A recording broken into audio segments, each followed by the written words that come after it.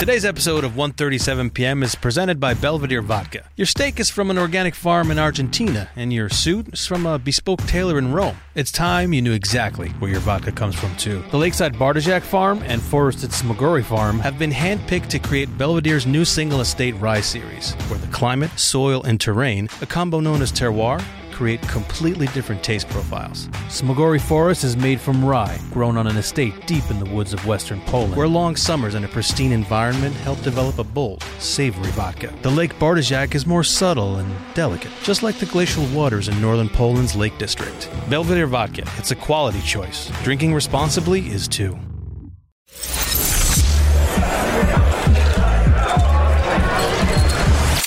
Welcome to 1:37 p.m.'s Live from the Bar Cart. A look into the style, culture, strength, and grind of the modern-day man. Welcome back to Live from the Bar Cart. Today's episode is brought to you by our sponsor, Belvedere Vodka. Our senior producer, Matt Bogart, went into a deep dive on all things mixology, bartending, and success behind the bar. Matt, who did you get a chance to talk to? Yes, if you're launching your own line of liquor or a business that involves the liquor industry, then this episode is for you. I sat down with Belvedere brand ambassador Brian Stewart, who travels the country educating bartenders and mixologists on the amazing products Belvedere makes and fantastic recipes using their vodka, especially their new single estate rye series. For crafting a great cocktail, the first thing you always need to think about is balance. Yeah. It's just like anything in life. You want to make sure that things are balanced. That way they kind of work each other out. I then sat down with Cody Goldstein, founder of Muddling Memories, an innovative hospitality company specializing in beverage experiences. Cody told me all about how he was unhappy working as a financial advisor and gave up the big salary to follow his passion and start his own business. His company tailors one-of-a-kind cocktail experiences, and they go as far as altering the environment people drink in to evolve an entire new way to consume cocktails.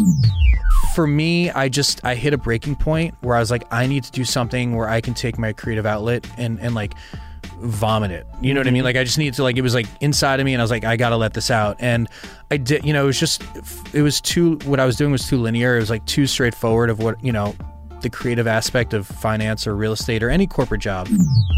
Then finally, I got a chance to talk with award-winning beverage director for Cork and Kerry, Doug Brickel. He's all about getting customers in the door by creating a one-of-a-kind cocktail experience that serves his customers at various levels.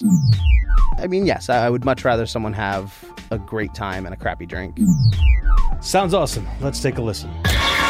This is 1:37 p.m.'s Live from the Bar Cart. I'm senior producer Matt Bogart, and I'm sitting with Brian Stewart, who is a national brand ambassador for Belvedere. So you've been working in, let's say, restaurants and bars for the better half of 10 years? I started working in restaurants, like 15 years ago.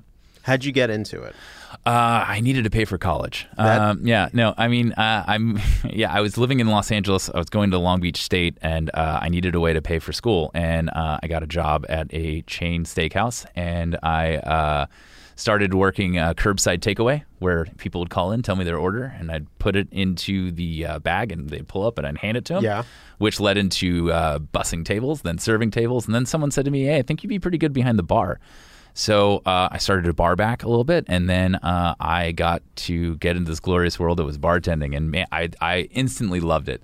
Not even knowing, the kind of more craft element to it, but just the idea of like engaging with people and getting to talk to them on just whatever their day was like, and to know that I might be able to improve their day slightly just by having a good attitude and feeding them a cocktail. Man, it was the best. I loved it. Now, I'm considered a day walker. Okay. That's what, like, have you heard that term before? Apparently it's like a real, like a New York City bar term is day walker for people who don't work in the industry. Man, I've never heard that before, but I spent the better half of my career in Los Angeles. Yeah. So I don't mean, I've never heard day walker. That's good though. I like that. It's like because because we're up at night all the time and we don't see the day. Yeah, that makes a lot of sense. How do you find a balance between, or when you did it, like between social life and working a bar till when's last call? 4 a.m. In LA, it's 2. And when I was working in restaurants, it was a lot easier because I kind of just would go to 11. But when I started working bars, particularly nightclubs, you really had to kind of focus on, one, getting sleep, because you're just so amped after a shift and just dealing with people. and you want to kind of self-medicate, which is never good, by having an extra cocktail or two before you go to bed, and then that leads into sleeping in longer. So you kind of working out. Like, you have to find some kind of physical activity and that makes you, one, get up and get around. When I was in LA, I used to surf all the time. One, because the cold water and the ocean would kind of wash away all the pains of the night before, and it was a great workout as well. So it really kind of helped me, and I developed a love for being in the water. So that really got me out of bed, and like not going, I'm just going to sleep until it's time to get up to take a shower for my shift. So definitely kind of finding some kind of physical activity that gets you out of your room, out of your living room, and outside, and I guess mixing amongst the day walkers is a great way to kind of find that balance. Yeah, building a routine for pretty much at 1:37 p.m. we like to look at everything through the lens of entrepreneurship. So like building a routine, especially in the bar business, is something that is a huge benefit. Totally. And it keeps you honest to what you're doing, where you're putting your time and your hours. Yeah, absolutely. Now, going back to self-medicating and cocktails. Always drink responsibly. Always drink responsibly. Can you talk to me about like the secrets for crafting one of those cocktails? Yeah, well, I mean, definitely. Which I'm going to enjoy right now. Oh, please. Yeah, we have 2 delicious Belvedere single estate cocktails right behind you. For crafting a great cocktail, the first thing you always need to think about is balance. Yeah. It's just like anything in life. You want to make sure that things are balanced. That way they kind of work each other out. So, if you start with a spirit and let's say, I really like, when my drinks are heavy, you put too much vodka in the glass and you don't have enough of the other mixers, all you're going to taste is the vodka. Your balance is lost. So finding that balance and starting off for making great cocktails is to really kind of learn it before you get into the nuances of everything, is find equal parts. So start with 1.5 ounces of your spirit, and then let's say 3/4 of lime, 3/4 of simple syrup, shake that up, strain it into a glass. You have a deliciously balanced cocktail, which starts your palate to kind of figure out what things are. It's just like cooking. If you taste sugar in a kind of like a syrup, simple syrup as we call it, versus honey syrup's going to be a little bit sweeter than your simple syrup, so you have to use less of it. Yeah. Those are the nuances of finding great crafted cocktails. And then always ingredients. Key ingredients are top notch. We have a saying that it's death before sour mix. Like, sour mix is just that the pre-bought just chemical induced sour mix is no good. Stay away from that stuff. You wouldn't eat it. You wouldn't eat that fake stuff that goes into your food. So why would you do it with your cocktails? The cocktails should be the exact same way. Find premium ingredients, premium fruits. And I got to tell you, now that I live it's on like the a East Coast, holistic approach to like creating a beverage, pretty much. Yeah, totally. Or a fine meal. Yeah. It's like just like a Michelin star chef would not use sour mix. You shouldn't use it in your cocktail either. And when you create a cocktail or a drink, what is going through your head? Like, what are you thinking about when you're doing it? Oh man, whenever I create a cocktail, my first thought is, what am I going to make where people are going to want to drink more than one? Responsibly. Well, I mean, most people when they go out to a bar, they're going to have 1, 2, maybe 3 cocktails. But I think a lot of times when, for instance, when I was making cocktails for competitions, I would think of these off-the-wall ingredients that made it really spectacular and special, and judges would go, oh my God, this is incredible. But you would never drink more than 1. So my first thought is, okay, in making this cocktail, have I made the ingredients, easy to get, not overwhelming, and would I have more than one of these? That's my first thought. So in that thought, I always kind of start with simple citrus, being lime or lemon, and I don't go too far from those. I mean, there's always kind of instances in that case, but and then from there, my idea is, what kind of emotion is this evoking? Like, is this a laid back kind of relaxed emotion, or is this kind of like I'm up and airy and I'm around and talking to people and it looks good in my hand kind of emotion? So those are the things that I play into. And the other thing that I always start when creating a cocktail is I keep my thoughts based in the classics. Like, I don't far too far from the classics. And most of the things that I've studied over the times that I've gotten into the bar has to do a lot with classic cocktails, and I innovate from there. Bartenders today, they're doing a lot of cool stuff, and there's a lot of amazing thing happening in bars that is molecular and scientific and outstanding. But the reality is that we're not inventing the wheel, we're revisiting it. Like, a lot of this stuff was going down in the early 1900s, late 1800s, and we're getting back into it. But because of the technology that's around, people have never had cocktails this good, in that sense that the science is there, our knowledge of flavors is there, and so it's really an exciting time for So cocktails. when you say you're revisiting the wheel, it's just because we have different, I guess, technology as opposed to reinventing classics? Yeah, well, Or yeah, making exactly. classics So, better? well, totally. So, like, let's say that I put together a cocktail that has lime and simple syrup and outstanding, strawberry that can only be found in the West Indies because of its amazing flavors, and I add a little bit of sherry to it. And I'm mixing that with rum, and I shake it and I serve it up. Well, that's kind of a variation on the daiquiri. There's different ingredients that you've added to it, but it's a variation of a daiquiri or a sour cocktail in a lot of ways, or stirred cocktails that go over the rocks. That is a variation of an old fashioned. So they're variations of things that have been around. It's becoming very hard to create a new style of cocktail because they kind of have the 5 major groups that are sitting there, and we're innovating from that. Now, not to say that making new cocktails is impossible. I mean, there's new cocktails being made every day, but they are slightly variations of stuff that has come before. Whenever I talk to people about inventing cocktails or coming up with cocktails, it's just get to know your classics first. Get to know what was working before you want to shove 17 ingredients into a cocktail that you might not taste all of them. And now that you said you're on the brand side now, what does a brand ambassador do? Like, what is the function in the greater scheme of liquor? That's a great question because I think there's really a lot of different types of brand ambassadors.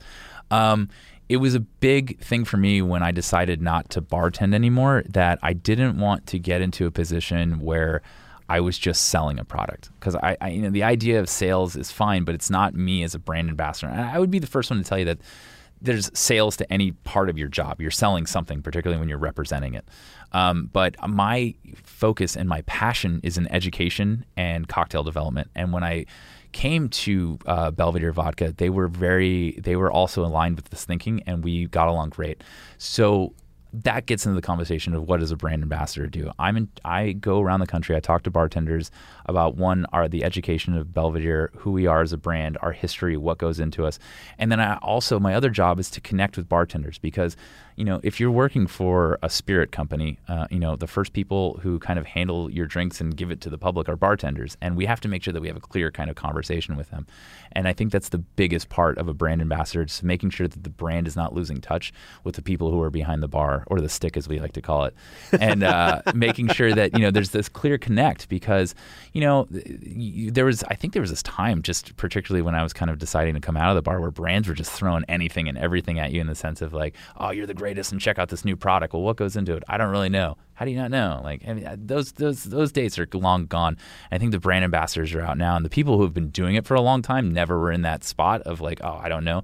Their knowledge is key, and representing a brand, you have to really make sure that you're still really well connected with the bartenders. Now, there's the other side of that, where a brand ambassador has all the knowledge. They've never bartended a day in their life, but they're really good at telling the story of their spirit. And as long as it's an honest, true story and you're passionate about it, you'll be a phenomenal brand ambassador. What made you transition from you were a bar manager at I was managing the WeHo Soho House in West Hollywood. Soho WeHo. I'm like, I got really tongue tied with that one. Yeah. Soho House, West Hollywood, which is I mean, listen, I owe a lot to the Soho House. I mean, meeting my mentor, Chris Ojeda, they really set me up to kind of get into this. But the transition really came from me. One, I was always that bartender saying, I'm never going to work for a brand. I'm going to just stay behind this bar forever, maybe open up my own bar, and that's it. And I had a couple offers come across the table to work for other brands, great brands, but it's just that I couldn't get behind them fully. And then all of a sudden, I heard that Moet Hennessy was putting together a mixology team. And the focus was to re-engage the trade with outstanding bartenders talking to their community. And I was kind of like, okay, this is not that idea that I have in my head of just doing sales. Like, I get to still be creative, which is huge to me. One, I've always loved everything about Moet Hennessy and their products and their idea of what goes behind them. And then, so I worked with them for 2 years on more of a brand side and working with the portfolio of everything they have in there. And then the opportunity to become the national ambassador for Belvedere came up. And Belvedere has always been a secret love of mine, meaning that when you're a bartender, particularly, 2010, 2011, it wasn't cool to like vodka. You had to like hide how much you liked vodka. So when out with my friends, I was like, oh, this rye, these bourbons are incredible. And then I'd go home and stir myself a vodka martini in private. Also, it was the only vodka my wife ever drank since I met her, even before I started working for the company. So we've always had Belvedere in the house. And it was just even more of an easy transition for me to kind of get behind this brand and to tell their story. Cool. Brian, thank you so much for coming on. Thanks for having me, man. This was a lot of fun. You're a good liar. Never. Wow, that guy is meticulous. He really knows how to balance a cocktail and the nuances of every ingredient. I thought it was very unique how he compared the creation of a cocktail to a fine 3-course meal. If you like that, you're going to love our next guest. Cody Goldstein's Muddling Memories goes above and beyond when creating experiences around cocktails. It's not just about the drink, it's about everything from how the bar looks and smells to the glassware you serve the cocktail in. Awesome. Let's take a listen. You're listening live from the Bar Cart. I'm senior podcast producer Matt Bogart, and right now I'm with Cody Goldstein, and you might follow him on Instagram under Muddling Memories. Cody, welcome to Live from the Bar Cart. Thanks for having me. Even if you don't drink, I was showing my fiance your Instagram profile, and she goes, it's absolutely wonderful to look at. Thank you. And you view Instagram as a way to not only market yourself, but this brand you're creating where you're the Willy Wonka of cocktails. Somebody said that in an article once. I've read it in 3 articles. Yeah, so well, it's funny actually. We do a lot of pop-up bars, and our last pop-up bar happened to be a Willy Wonka themed pop-up bar. So it was all things Willy Wonka. And I have a very good relationship with a hat company called Gorin Brothers in the city, and so as you can see, hats have kind of become my signature. And they surprised me with a only 12 made limited edition, actual authentic Willy Wonka hat with a rabbit inside. Ooh. Which was pretty amazing. And so I keep it on my nightstand, and it just kind of reminds me to always stay creative and, humbled. Let's talk about Instagram and how you kind of use it. And you've said before you make drinks that are appealing to Instagram and that everything you post there is definitely intentional. Mm-hmm. How did you come at the approach of making these drinks look good for Instagram? I really honestly just create cocktails that I would want to look at and that I think would be fun and unique. And I think Instagram has been a great platform for a lot of people. I think it's given people the ability to be successful in fields that necessarily weren't always, thought of as creative or, interesting. And for us in particular, the sort of that food trend, the food porn, if you will, that started, 5, 6, 7 years ago, where people were trying to create, unique food items that would get, posted and then reposted. We saw that need for drinks. And I think the challenge that we've run into with cocktails, and, we're trying to sort of break that barrier, is, for instance, when you see a hamburger, right? Everybody knows what a hamburger tastes like. You've had it before. You know exactly what it tastes like. You know what it smells like. You know what it feels like when you eat it. So when you see a hamburger, you can relate to that. When you see a pink drink, it looks pretty, but you can't relate a flavor or a sense to that. It just looks like a pink drink. And so you kind of have to, explain what it is that's in that drink. And so that description of the actual cocktail is important. And for us, we want it to be delicious, but also visually appealing as well. And so creating those two things together has sort of been, our trademark, to be able to create something that's not only delicious, but also, visually, impressive. And I think it's interesting where you say you can't describe what a pink drink tastes like. Mm-hmm. Like, I can go someplace and someone's like, you should try the old fashioned, and I understand what an old fashioned tastes like. Right. But your creations are definitely an adventure. Thank you. Like you have one that is I wouldn't even know what it tastes like, but it's a gumball machine. Right. So yeah. So, for me in particular, I don't necessarily think about a cocktail from the sense of, what's it going to taste like? For me, it's always about the experience, right? What's it going to evoke from that person? So I think about it kind of backwards. We start backwards. It's like, what kind of concept do we want to create? And doing this Willy Wonka bar, I said to myself, there has to be a drink in a gumball machine. Like, it just has to happen. And then how do we make that happen? And so I was fortunate enough, I do a lot of sourcing. It's something that I kind of learned in college and have taken with me. And so I'm always looking for possibilities of things. And the gumball machines just kind of fell into my lap. And there was only 45 on the internet anywhere. And we bought them all. And then it's like, once you get this gumball machine, how do you create the cocktail that goes inside of that? What's it going to feel like? And for us, it was like, well, it has to be clear because you need to see the gumballs floating. If you do a dark drink, it's going to look weird and muddy, and it's not going to have that effect. You want to see dystopian, right? So you want to see the floating gumball. So then it's like, how do we make a clear cocktail? How do we make it taste good? So it's kind of working backwards. And what I like about your philosophy and your approach to Instagram. Like, you see all of these different like Instagram pop-ups where people literally go to say they were there, and you're kind of expanding on that, where you're showing these interesting creations that you can, that's Instagram porn, but also an experience that you can't really describe. It's all palatable. Yeah, I mean, for us, it's really, again, it's about the experience. And you can see something online, and there's nothing worse for me than getting, food catfished, right? And I mean that in the sense of when you see a Big Mac on a commercial, it looks like the best Big Mac you've ever seen in your life. Like, you just want to just grab it and just start eating it. When you go to McDonald's and you buy yourself a Big Mac and you open up that packaging, it's just not the Big Mac that you saw.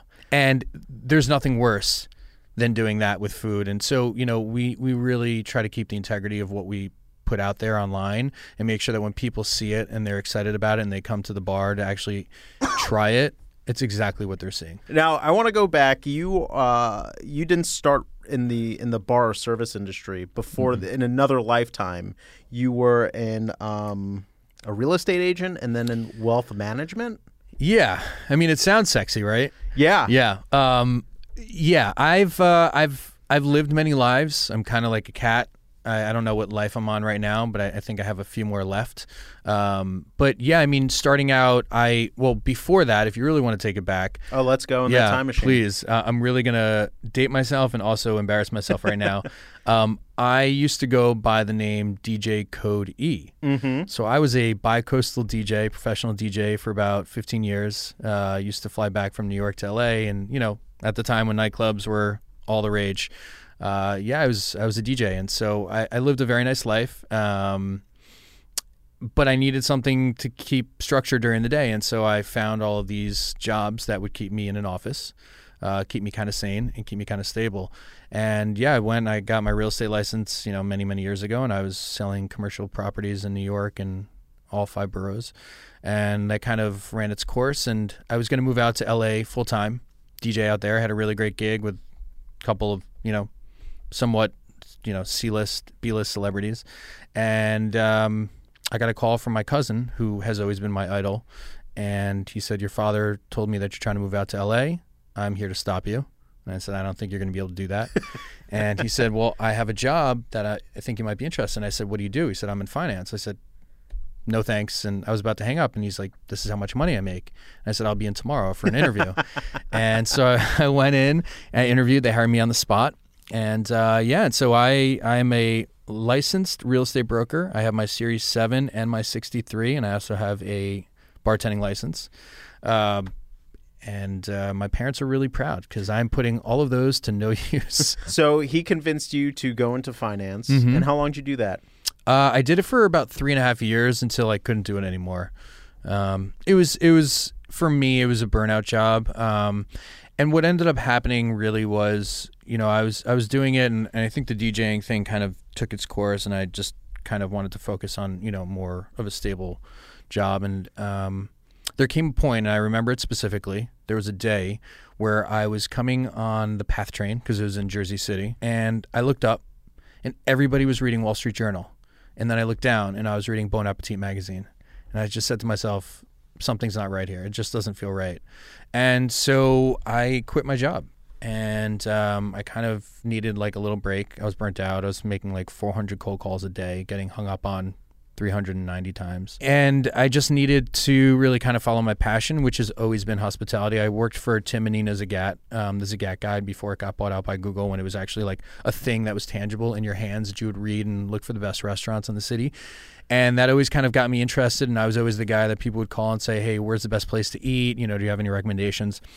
And so I just said, I really want to try and get into this like food world, but I didn't know how. The one thing I knew was that I knew how to drink. And so I took a few months off. I traveled, came back, and there was a Thai restaurant down the street. I used to live on 62nd and 2nd, Upper East Side. And there's a Thai restaurant opening, and I walked in, put on a nice little suit and tie, took my resume, and they said, "You have no experience." And I said, "I'm a quick learner." They said, "What position?" I said, "What do you have?" And they said, "Bartender." I said, "Done."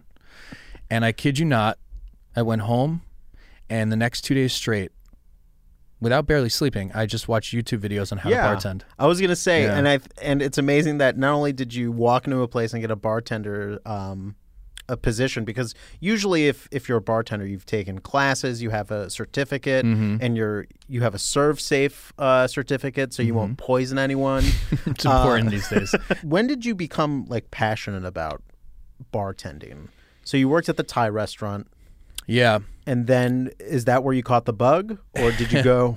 Well, yeah, I mean, so it's funny, right? So, I spent those like 2 days learning how to bartend on YouTube, and I learned the basics. And then actually what I did was from there, I bought the Bartender's Bible, which is 1,001 recipes, and I would keep it down in the walk-in. And so anytime somebody would ask me for a classic cocktail, I'd say, just give me one moment. I just have to go grab a bottle, and I'd run downstairs and I'd find the recipe in the book, because I don't want to do it in front of them, because that whole, again, performance art, right? As soon as you start your shift, you're on. Yeah. You're on stage. And as soon as you're done, you're off stage. And I think that's where a lot of people kind of get lost, is they don't realize that it's a performance. Like, you're there to perform as whatever it is your role is, and you have to do it to the best of your ability. And like, nobody wants to go see Hamilton and see, Lin-Manuel like in a crap mood. You know what I mean? Like, he needs to be on point every night, because that's what you're expecting. So when you go to a restaurant, you don't expect your server to be in a pissy mood, putting it on you. Like, you're there for the facade of like, this is a high-end restaurant, I'm paying a lot of money, and I want to have that experience. And so, I wanted to keep that facade. So I'd go downstairs, I'd find the recipe, and I'd come up, and then I'd make them their cocktail. And for me, I think I really did get that high of creating something for somebody and then watching their reaction. Hopefully more times out of not, they were happy with it. But there's always going to be that time where they're just not happy because you didn't read them right, or you just for some reason didn't make the cocktail the right way. And it's really my job to make sure I correct that for them. Yeah, but like, when did you decide that this was it for you? So I've worked every job there is to do in a restaurant. Uh-huh. I've done everything except be on the line in the kitchen. I just don't think I'm cut out for that. It's just too hot.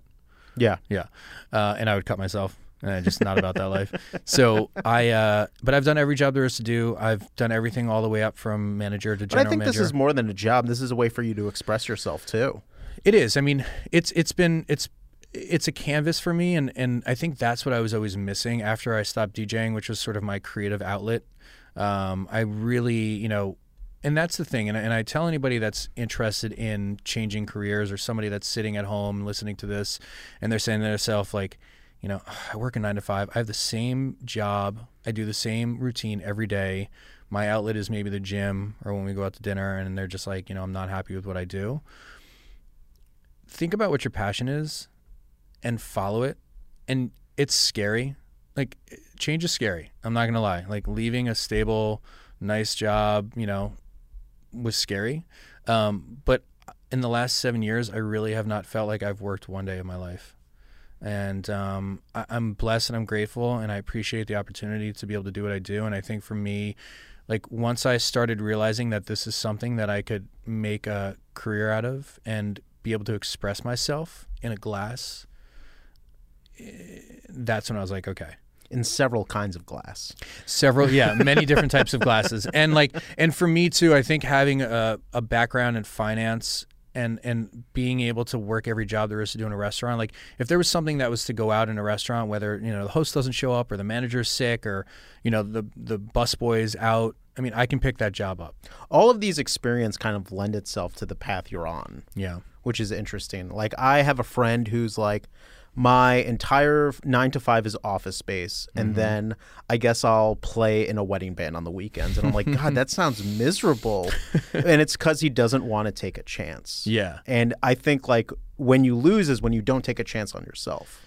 So what was that moment when, like, you took that job in finance? Were you like, I guess I'll be a DJ on the weekend, and that just kind of dissolved for you? Yeah, I mean, I thought I would be able to work 2 jobs, and what I realized was, it's great to work 2 jobs, and I commend anybody that works multiple jobs, and I think, it's not an easy task. But for me, like, when I'm in something, I give it my all, and like that's my I'm like laser beam focused on it, and I was finding that, like, I was kind of focused on finance, and I was like kind of focused on DJing. But neither of them I was fully excelling in because I just wasn't giving it 100%. Tore you apart. Yeah, and to be fair and to be honest, for me, like I kind of had like a mini nervous breakdown. Yeah.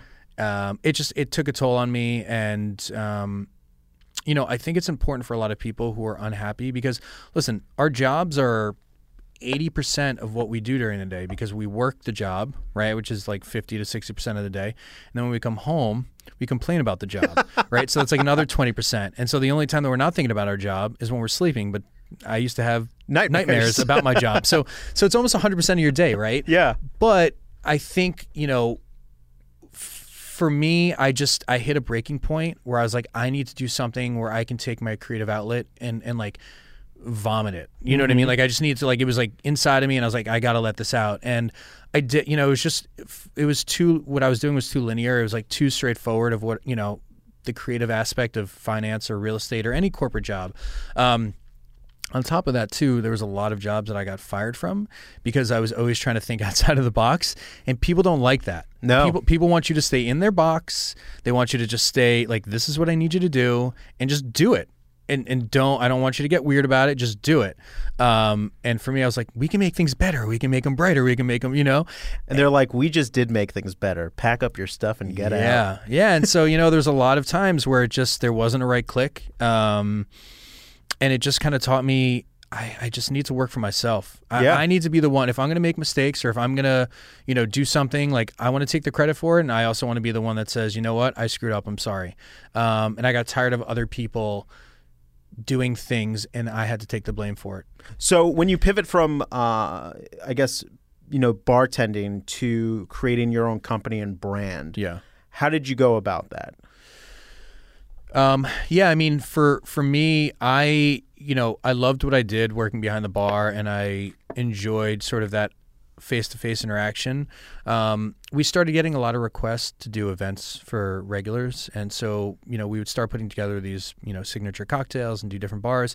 And being in the industry and going to so many events, and especially when I was DJing and, seeing the different types of events that would go on, there's always two things that people cared about.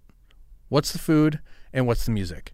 Right. And so the bar was always an afterthought. You could go and get your vodka soda or gin and tonic, and that was it. And I always found that there was a real need to elevate the bar experience and bring that up. So now it would be food, music, and drinks. And I just felt like there was this opportunity to really add, something that would bring the events to a different level. And so we created Muddling Memories about 2015, and it really didn't start to kind of take off until 2017, only because, I was still working at restaurants and I couldn't give them my full attention. But there's just always this need to bring the bar to the next level. And for us, it's not just about the cocktails. Like, we curate the entire bar experience, so we'll customize the bar to look and feel like any type of theme, whether it's a tiki theme with, tropical plants, or whether it's, we just did something for a client where it was like a fantasy theme, and so we created this entire living bar with moss and flowers, and then we had like dry ice floating over it, and people got to pick the drinks off of the table to look like they were pulling the flowers. It's crazy. I mean, it's just something where you're just like, I've never seen that before, and that's what we're trying to achieve. We're trying to put the fun back in drinking, and I think for a little while I got a little too serious. Yeah. And I still love, going to classic cocktail bars and getting that kind of stuff, but we really want to just kind of bring that fun back into the bar. And it's very approachable too when you guys do it. But what was your fourth and goal moment when you're like, I need to do this full time as opposed to doing both? Like when I just put my head down and put the ball across and you're the like, line, yeah. I'm betting on me. I think, 2 years ago, I was not, I don't want to say I was getting burnt out, doing six days a week behind the bar, but I slowly started cutting my hours back and back and back. And, we've done a lot of consulting. We've opened up a lot of bar programs for a lot of hotels and restaurants and bars around, the Tri-State area. And then now we're starting to branch out outside of that and do more West Coast and middle of the USA. I just knew I had to go all in. Like, it was the kind of thing where it's like, if you don't do it now, it's never going to happen. Yeah. And I hate to have regret. And so I try to always live in the moment. And I just kind of wanted to put myself out there and say, look, I'm either going to be super successful doing this and like crush it, or I'm going to, just flop. And I think it's important to have that. You had that experience earlier in your career too. Yeah. And like, I'm sure that helped you make this decision where you're like, if I fail, I fail, but at least I'm going to do it or try it. You know what? Like, I've gotten rejected enough in my life that like I can kind of take it in and be like, all right, I can deal with this. You know what I mean? Like, after the first few times, you know, especially in finance, when you're calling people and you're like, hi, I'm trying to get you to send me $1 million in 5 minutes. And they say horrible, horrible things to you that, you know, you hope you never hear ever again. But that fear of rejection, nobody wants to feel it. It's a terrible thing. Trust me, I get it. But if you don't take chances, you'll never know what you're able to do. And I suggest to anybody that's out there that's looking to do something different or looking to have a side hustle or just trying to find something new, take a chance. Be excited about it, and if you're passionate about it, I promise you, you'll be successful. So you launched Muddling Memories. Yeah. How did you go about spreading the word? Well, so that's a really interesting question, and I'm glad you asked that. So is my producer. Yeah, good. Take two. We haven't yet. Okay. And by that I mean, you know, I've seen a lot of companies grow too quickly. And have too many, you know, growing pains and operationally haven't been able to keep up with the demand. And so we've slowly, organically been sort of getting our name out there. We're working with a lot of great companies that we have good relationships with. I've been very fortunate enough to work with some great brands and some great PR companies that have gotten us some really good press. So I think our name's out there. But we actually just did a really big event for a lot of the top wedding planners in New York and outside of New York. And every single person said to us, how come we've never heard of you? And I said, well, that's on purpose because we haven't really put ourselves out there. And, you know, once people see what we do and understand, you know, the opportunity to bring an elevated bar experience to their clients, they're all over it. And they're excited to work with us. And, you know, we have a team of 30 right now. That's impressive. Thank you. We work with some of the top bartenders in New York City, and we're working to, you know, grow that outside of New York. But we, you know, we pull from all the top cocktail bars. We have, you know, if you want to use the word mixologist, we have, you know, top mixologists. We have cicerones, so anybody that's looking for beer experience. That's a thing? It's a thing. Whoa. It's like the sommelier of beer, yeah. And then we also have a sake sommelier as well. What are those guys called? That's a good question. I just call them sake sommeliers. Okay. Yeah, sake professionals. But yeah, we have a great team, and then we also have a designer and fabricator. So we've, you know, designed, you know, all types of crazy stuff. We just did an event for a client where we created a 3-tiered rosé ring toss. So guests get to come and throw ring toss on this like crazy bottled 3-tiered rosé, beautiful looking thing. And then when they hit it, their reward is a glass of rosé. And if they hit the big one on top, they get a glass of champagne. So it's very fun and interactive, and it keeps people drinking and it keeps people engaged. But like I said, we're just trying to create cool stuff and get people to say, wow, that's amazing. We want to work with them. That's awesome. Yeah. What advice would you give the Cody of yesteryear? Of yesteryear, I would say, you know, I was trying to do what I felt other people wanted me to do. Like, I was doing jobs and I was living a life that, you know, I grew up in Westchester. I know you grew up on Long Island. I got prior, so we got to cut that out. Yeah, okay. But yeah, like where I grew up, there's really 3 directions. It's banker, doctor, or attorney, right? Lawyer. And so, you know, I kind of went at least one of those routes in finance, and then I also did, you know, real estate. So it's kind of, you know, hand in hand. And that's just kind of the direction, the path that I thought I was supposed to go on. And, you know, that's kind of what you're fed, you know, in my sort of... That's your track. That's my track, right? And so I did that, and I was working for somebody else. I wasn't working for myself. And you can fake it for so long, at least I can. Like, I could, most of those jobs, I was like 18 months in, it was still, you know, this like honeymoon phase. I was still so happy. I loved going into work. And then slowly I was like, I don't really care about telling somebody about like a fixed income that's going to net them 3% and, you know, X, Y, and Z. And, you know, so it was a great experience. I learned a lot from it. But at the end of the day, I just knew that I needed to do something that made me happy. And hospitality, food, drinking, cocktails, you know, the experience. I mean, we spend so much of our time thinking about food, thinking about where we're going to eat, what we're going to eat, right? Like, you know, there's probably people right now that are like, what am I doing for lunch? I got to get the hell out of here. Like I can't wait for that 30-minute break where I get to leave the office. And then like 5 o'clock's coming. Where are we drinking? What am I having for dinner? Right? Like it's just so much of our life and our world. I mean, food is the one thing that can tie two people from two different cultures together that don't speak either of the languages. But if I bring you food and a hamburger and somebody else brings me, something from their culture, we can bond over that.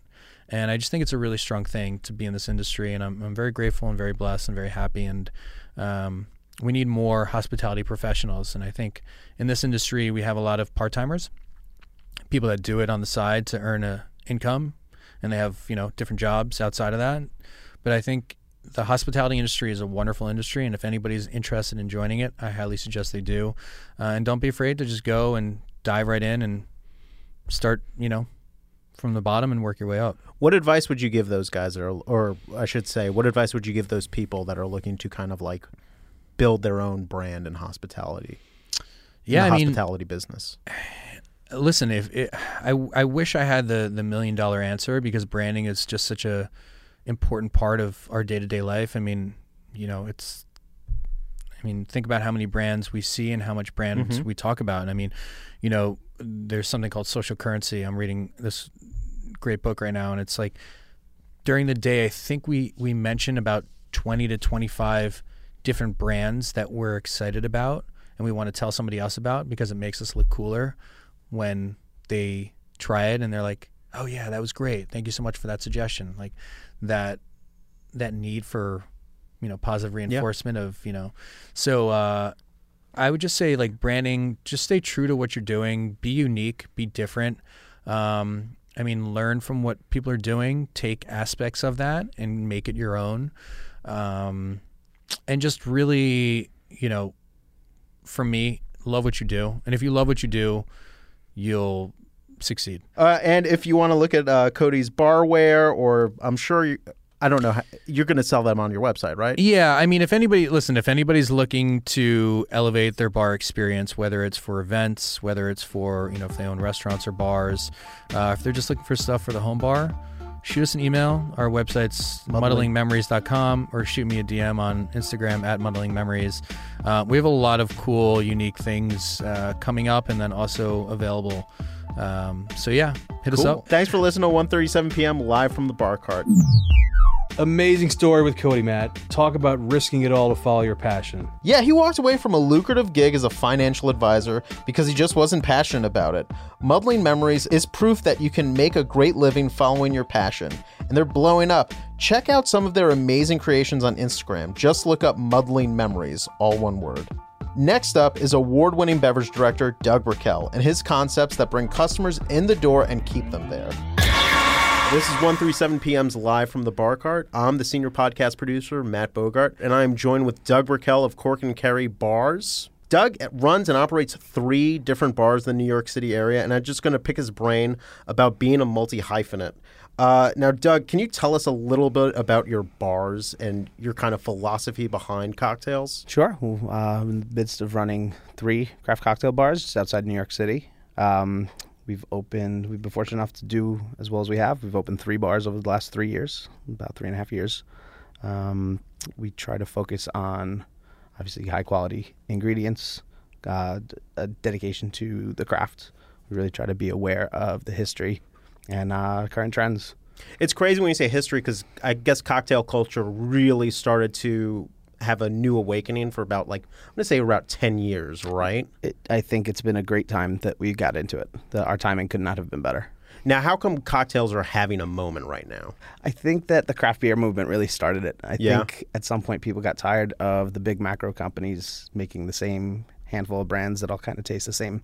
And once people started realizing the interesting flavors you could get out of craft beer, they realized there was more out there. So all of a sudden, you see this boom in the beer industry as well. You see breweries and microbreweries opening all over the country. I mean, how many in every state?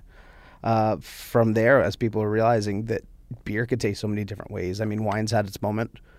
People realize that there's more out there than just a whiskey Coke or a vodka soda when you go to the bar. You have you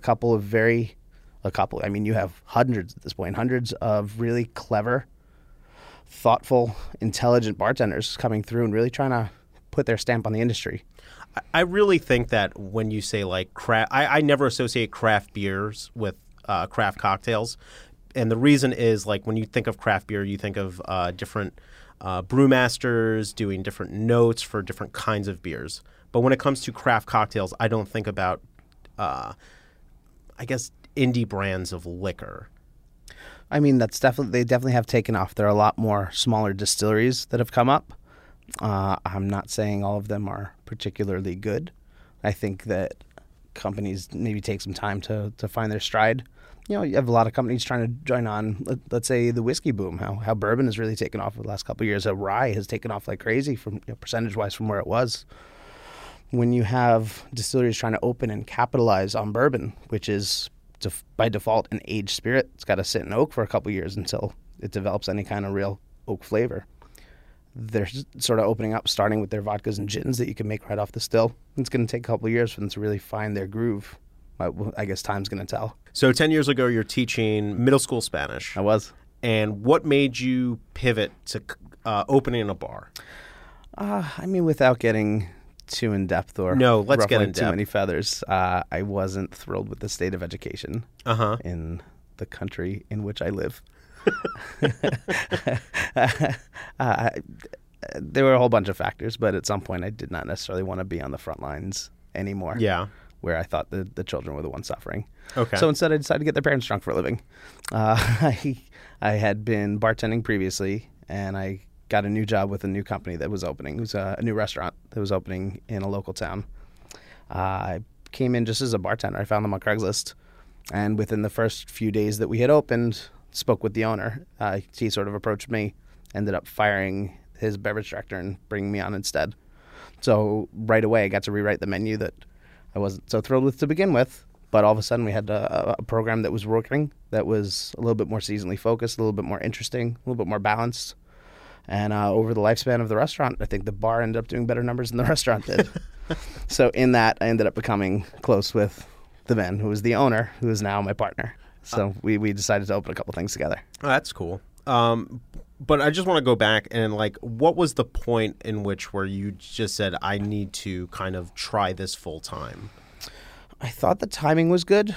I had been in a program previously, behind the bar that sort of stifled my creativity, and that I was trying to do some more interesting things, and ownership wasn't having it. So in making that the major life change of sort of coming out of education, going into a new field like cocktailing, I was excited to be in a location where I could have a little bit more creative control. And once that was a thing, I mean, we sort of took off from there. The thing about education, to me at least, it's just a steady job. Like, the world will always need teachers. Sure. And you're on in your case, a tenured track, and you can retire somewhat comfortably. When were you like, you know what, it's totally not worth it, and I'm going to just roll the dice? Oh, boy. I mean, before I decided on education, I had considered culinary school for a bit. Decided against it again because teaching was such a steady job and something that I could see a little bit more job security in, which ended up going to shit. I mean, that wasn't a thing either. But I sort of had that sort of running through me, trying to look into the more creative space, into that food bev space.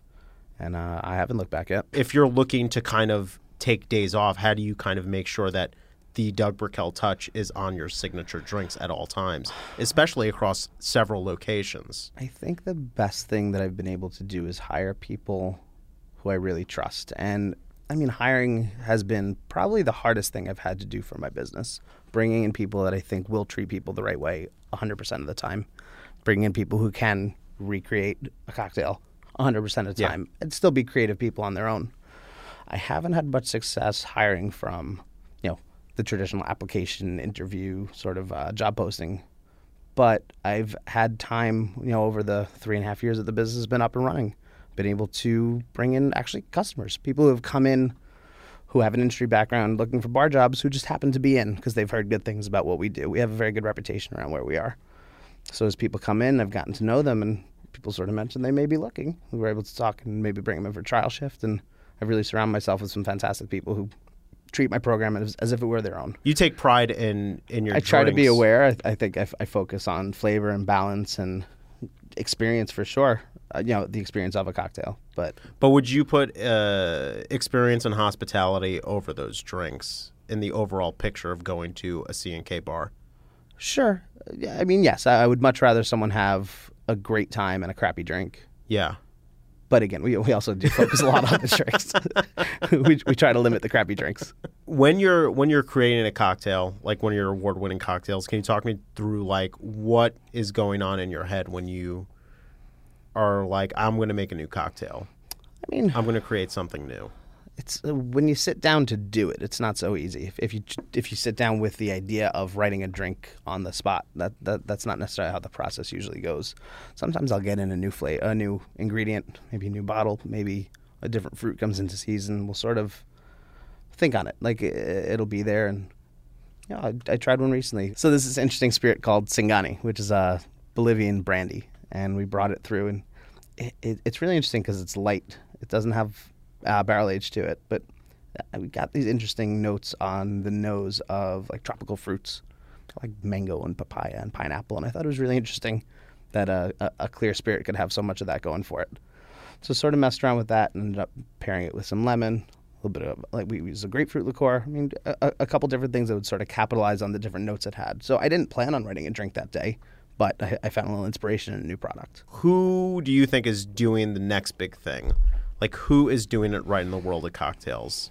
I guess less of a specific place, but more of an idea. Like, I feel like in order to get people off of their sort of just basic one-in-one cocktails, I think, this sort of the speakeasy movement and the hidden bar, and like the bartender is kind of ruling the house and kind of not necessarily passing judgment on what people are drinking, but really trying to get people drinking a little bit differently. I feel like those days are gone now that people have opened their eyes and are drinking more interesting spirit in more interesting ways. I think it's time for the bars to be a lot of fun again. I think the stuffy cocktail bar is sort of on its way out. So now you see more single spirit focused bars, which are really interesting. You see places like Amoria Margot in New York City doing, it's a bitters bar. Everything they do is brown, boozy, bitter, and stirred. It's such a narrow focus, but within that, there's so much freedom. I think you're seeing a lot more single focus sort of tiki bars popping up. You got places like the Polynesian just opened in New York City as well. Having shown people the light of what cocktails can be. So, Doug, before we end today's show, do you have 3 pointers you would give to anyone looking to start their own bar? I think I would definitely pass along that as much time as you think it's going to take to open a bar and as much money as you think it's going to take to open a bar, like triple it right off the bat. Yeah. Make sure you can handle that, plus a little bit more. Things don't go as easily as you think, and no one else works with the same sort of expediency as you will. Again, I think that customer service is more important than anything else you're going to slide across the bar. It has to be the basis that everything else is built upon. And I think taking the time to find the right team is more important than anything else, because these are the people that are going to represent you when you can't be there. So it's really important to know that they're going to handle it the right way. How many years do you think someone should have behind the bar before they decide to open their own bar? I don't necessarily think most people should open their own bar. I don't know that that's the natural progression of bartending. Mm-hmm. I think some people are great bartenders and can continue to be great bartenders. Some people go from there into brand positions. Some people go into ownership, but I don't know that the skills for ownership even overlap with bartending. I think you could be a great owner and a crappy bartender, but as long as you understand that about yourself and you're willing to bring on people who can help you, I think that's the most important thing, is to realize that you don't know everything. Sort of share the load. Oh, that's smart. If there's one thing you can go back in time and change to make yourself a better bartender or business person, what would it be? Ooh, I probably wouldn't have spent all that time and money in education. all those years of college. Oh my gosh, business school would have been great.